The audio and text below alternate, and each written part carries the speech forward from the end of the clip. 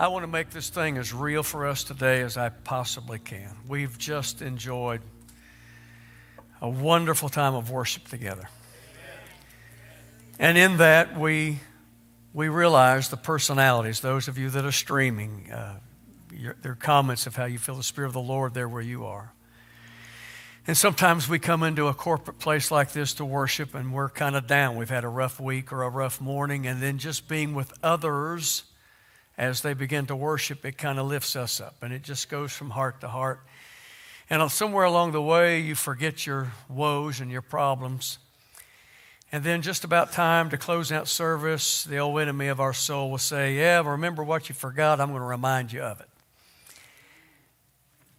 And sometimes we struggle taking that which we've gained here in an arena of faith, as I like to call it, and we go back out there and we feel like we're alone.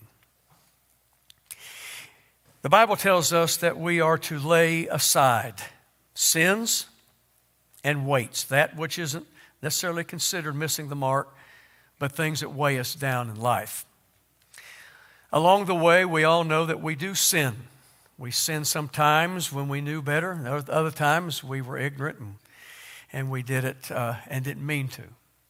We call those mistakes. I read something this week quite humorous of a friend who knew his other friend was opening up a brand new business, so he wanted to encourage him. He called up the florist and ordered a flower arrangement for his new business. A few days later, he went to visit that friend in his new business. And he was literally appalled at what he was seeing. There was his floral arrangement, and it said, "Rest in peace." He went to his friend and said, "I am so sorry. I am so sorry. I ordered this. I didn't know. I'm so disappointed." He said, "Yeah, I know it's bad. But can you imagine that floral arrangement out there in a cemetery somewhere? It says, 'Welcome to my new location.'"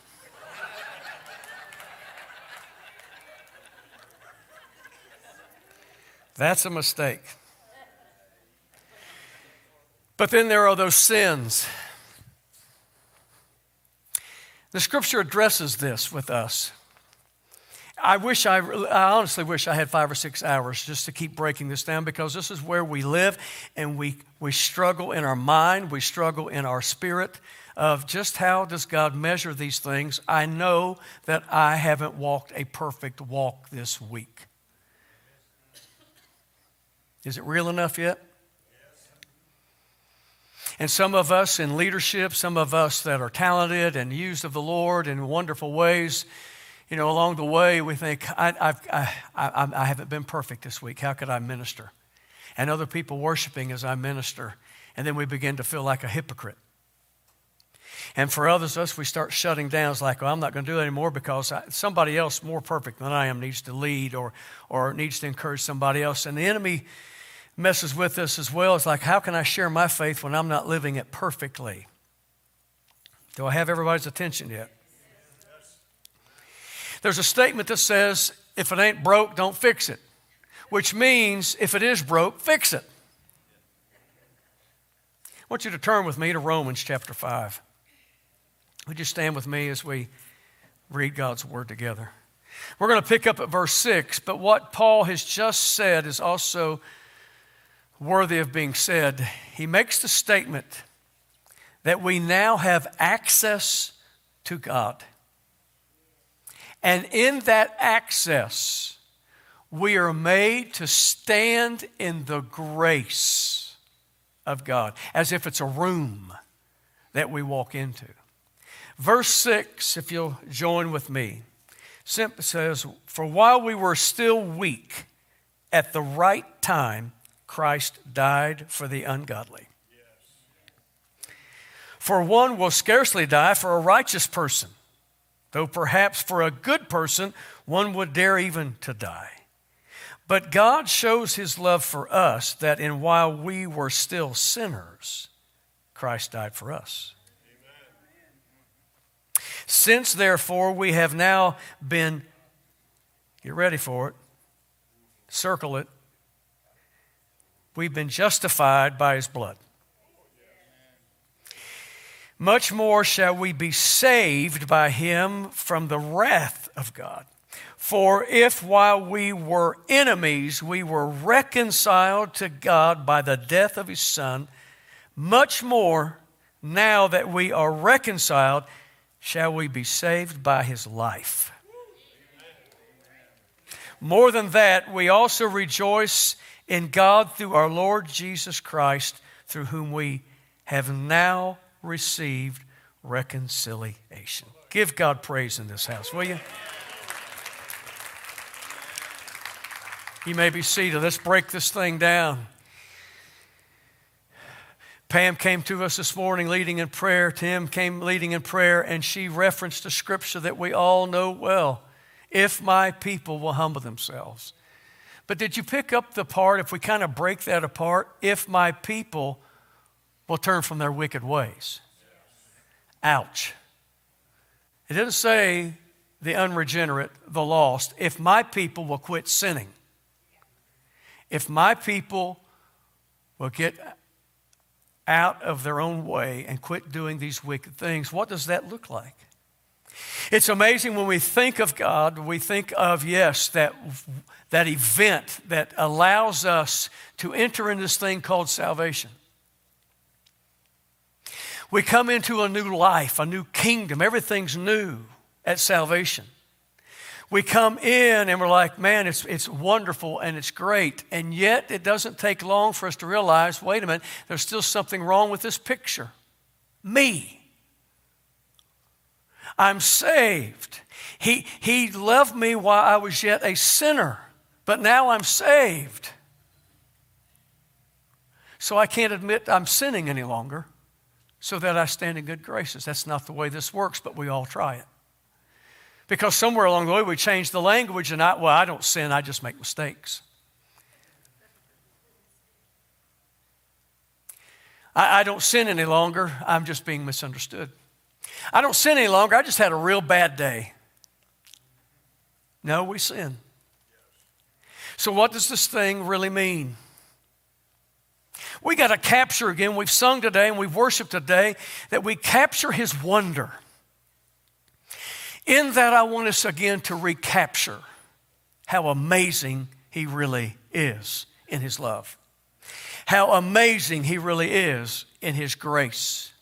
How amazing he really is in the privileges that he gives to us. It ought to take our breath. That he forgives us even though we knew better. Not just making the way for us to surrender our life to him, but living that life out. He continues to walk with us. Let's make it even more real. We understand that God's grace is so amazing that he'll save even those who have murdered someone.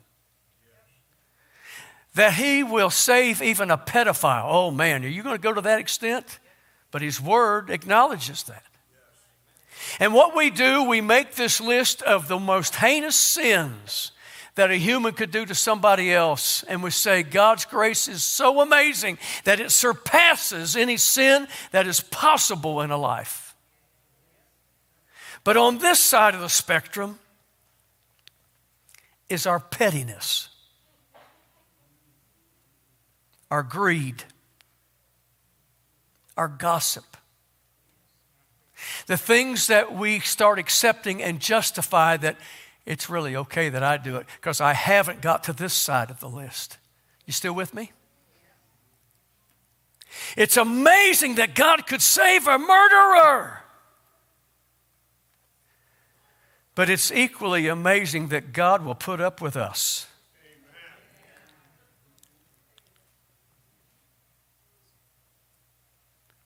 Man. Our hate, our self-justification of our evil ways, our cheating ways, our manipulations. We're just knocking them down, aren't we?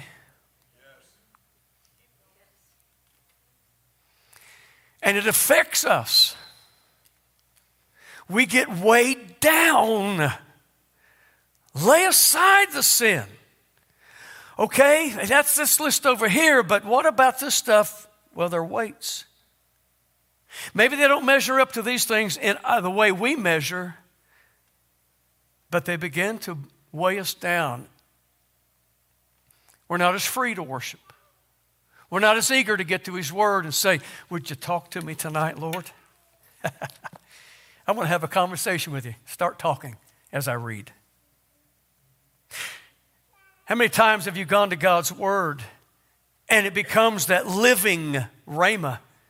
It's like, dude, He's talking to me right now in my situation. I've read that passage, I don't know how many times, but it never had the connotation that it does right now. It is speaking, it's living, it's talking to me about my situation. That amazing grace that in His sacrificial death, oh my, He's paved this way. So here's this word, justification. What does it really mean? It means, in the most legal terms, I am now rendered as not guilty. There has been an acquittal. Whether I have murdered, whether I have raped, or whether I have stabbed somebody in the back with my long tongue. But here's the thing. God doesn't justify our sin. He justifies the sinner.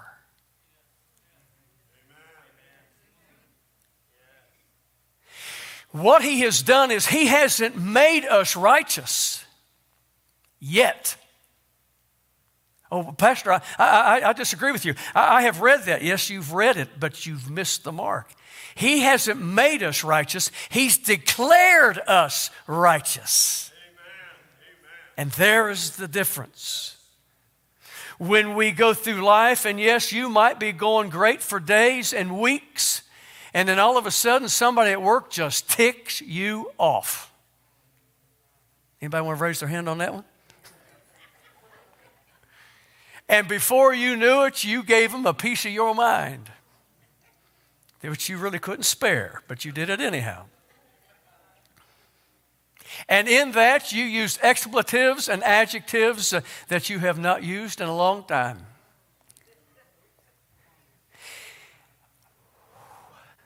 And then you realize in that moment, well, I'm not as good as I thought I was.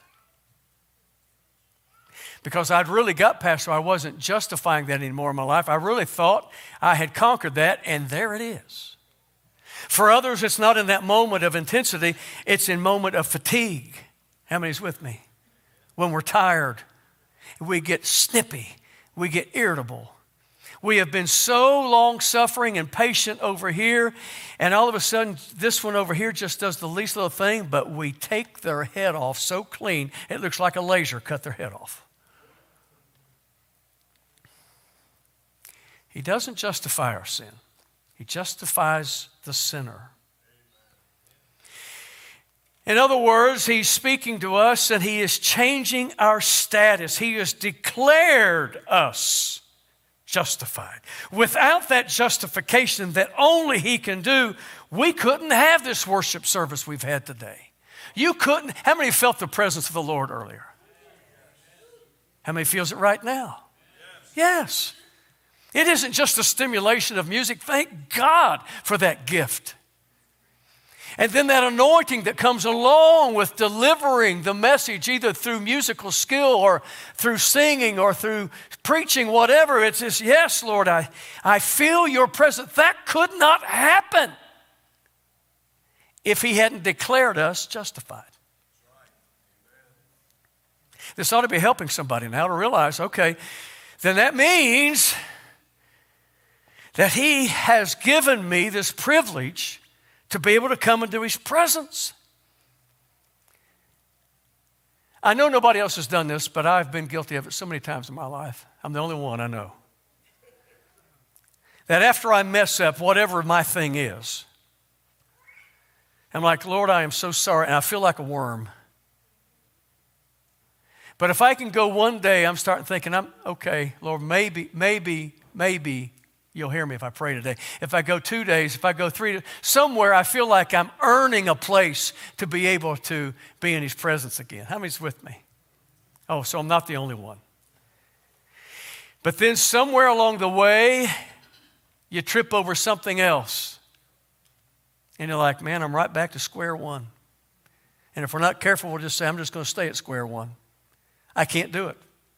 I can't do it. Until we realize this work that He's done for us, He's justified us. He's acquitted us. He's given us new life. In the salvation, as we come to the saving knowledge of Jesus, we call it regeneration. There's a renewing, there's a brand newness going on, there's a new birth. I was 10 years of age in the natural when I formerly bowed my knee and had an understanding that I needed a Savior. For others, you may be 20 or 30 or 40 or 60 or 70. When you have that moment of clarity, yes, I'm asking for my sins to be forgiven, and yes, I declare that Jesus Christ is the Savior of the world. Come into my life. From there, then we realize that work of regeneration has begun, but there's another thing that has to happen in this justification. And it's a word that somehow we've lost. For those of us of any age, we heard it preached on a regular basis. We had a doctrinal position for it, but we don't hear it quite often anymore. And we've got to get a hold of it again, and it's simply the word sanctification. In other words, in that declaration that I am justified, each morning His mercies are new. And He reboots me again. He resets me again. And I get another day that He's given me. And I have the privilege of saying old things. That means yesterday, just 24 hours ago, just 6 hours ago, old things are passed away. Behold, all things for this day have become new. I'm justified in Him. He's declared that I don't have to keep living in my mistakes and in my sins and in my wickedness. But at this day forward, this is the day that the Lord has made. I'm going to rejoice in this day that He's given me, and I'm going to live for Him. In other words, it is a walk. Each day I need that work of sanctification. Each day I need heaven's assistance to make sure that as I come up close to that person that ticked me off yesterday, and I cursed them out, I can get to that same place the next day, just 24 hours removed. It's the same bat channel at the same bat time, but I'm going to do it different this time because there's been a reset this morning. I got a hold of all His mercies that were new this morning, and I'm going to walk through this day and say, I don't have to do what I did yesterday. Behold, Lord, I'm going to go to this person and say, would you forgive me for losing my mind yesterday, and would you accept my forgiveness because I got to keep on moving past you. I got to get over here because I stopped yesterday right there. I died yesterday. It grieved me. It embarrassed me. I didn't honor my Lord.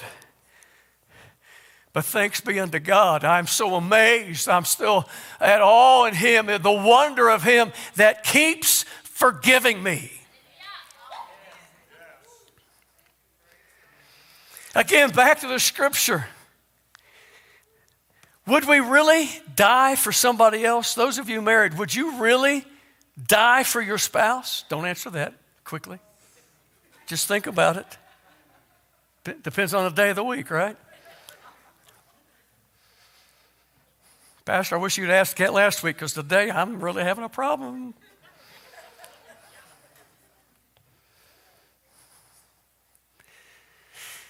If one would die for a righteous person, maybe. And possibly if you find this really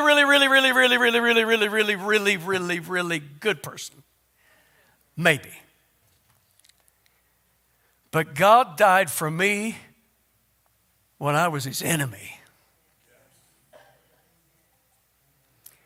Folks, we can't water this thing down. Salvation is real. Salvation is powerful. It is the gift of God that keeps on giving. It isn't just, oh, I got my free pass. I said it one time, I'm good, one and done, I'm great. It's every day, Lord, sanctify me. You've given me the Holy Spirit to lead me and to guide me in the paths of righteousness for His name's sake.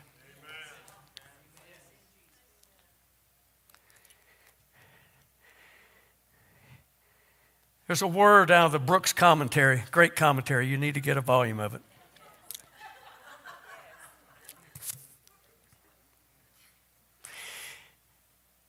It's one word with two different looks.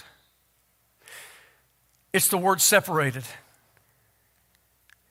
Because you see, before salvation, we were separated from God. We were enemies of God. We couldn't get close. You see, so many today that don't understand salvation, that haven't received salvation, and you try to communicate to them, they don't understand. How do you say that you taught? You did what at church yesterday? You sang to, you people raised your hands, you danced with your feet, you cried out, wonderful thing. Who is this God? He seems to be such a stranger to me. He seems to be so far away. Surely it's just, you got caught up in the music. It's got to be a figment of imagination. It's got to be a metaphor. God, really? Really? You see, that's because before salvation, we're all separated from God. But what the Brooks commentary brings out is this: once salvation comes and we are declared justified, now we have the privilege of each day living a separated life. No longer doing what I couldn't help myself do yesterday. I mean, I just bow to the flesh every time. But now with the Holy Spirit in my life and the mercies from heaven being baked freshly and given to me this morning, I now can live separated from the life I once was. I'm no longer an alien to God. I'm just a pilgrim and a sojourner walking through this life, and I'm walking under the power of the Holy Spirit in this life now. You see that word separated? I used to be separated from God. Now I have the privilege of being separated from this world. That's sanctification. Brooks commentary. See, we take these words, we get afraid of them. I'll close with this if you stand.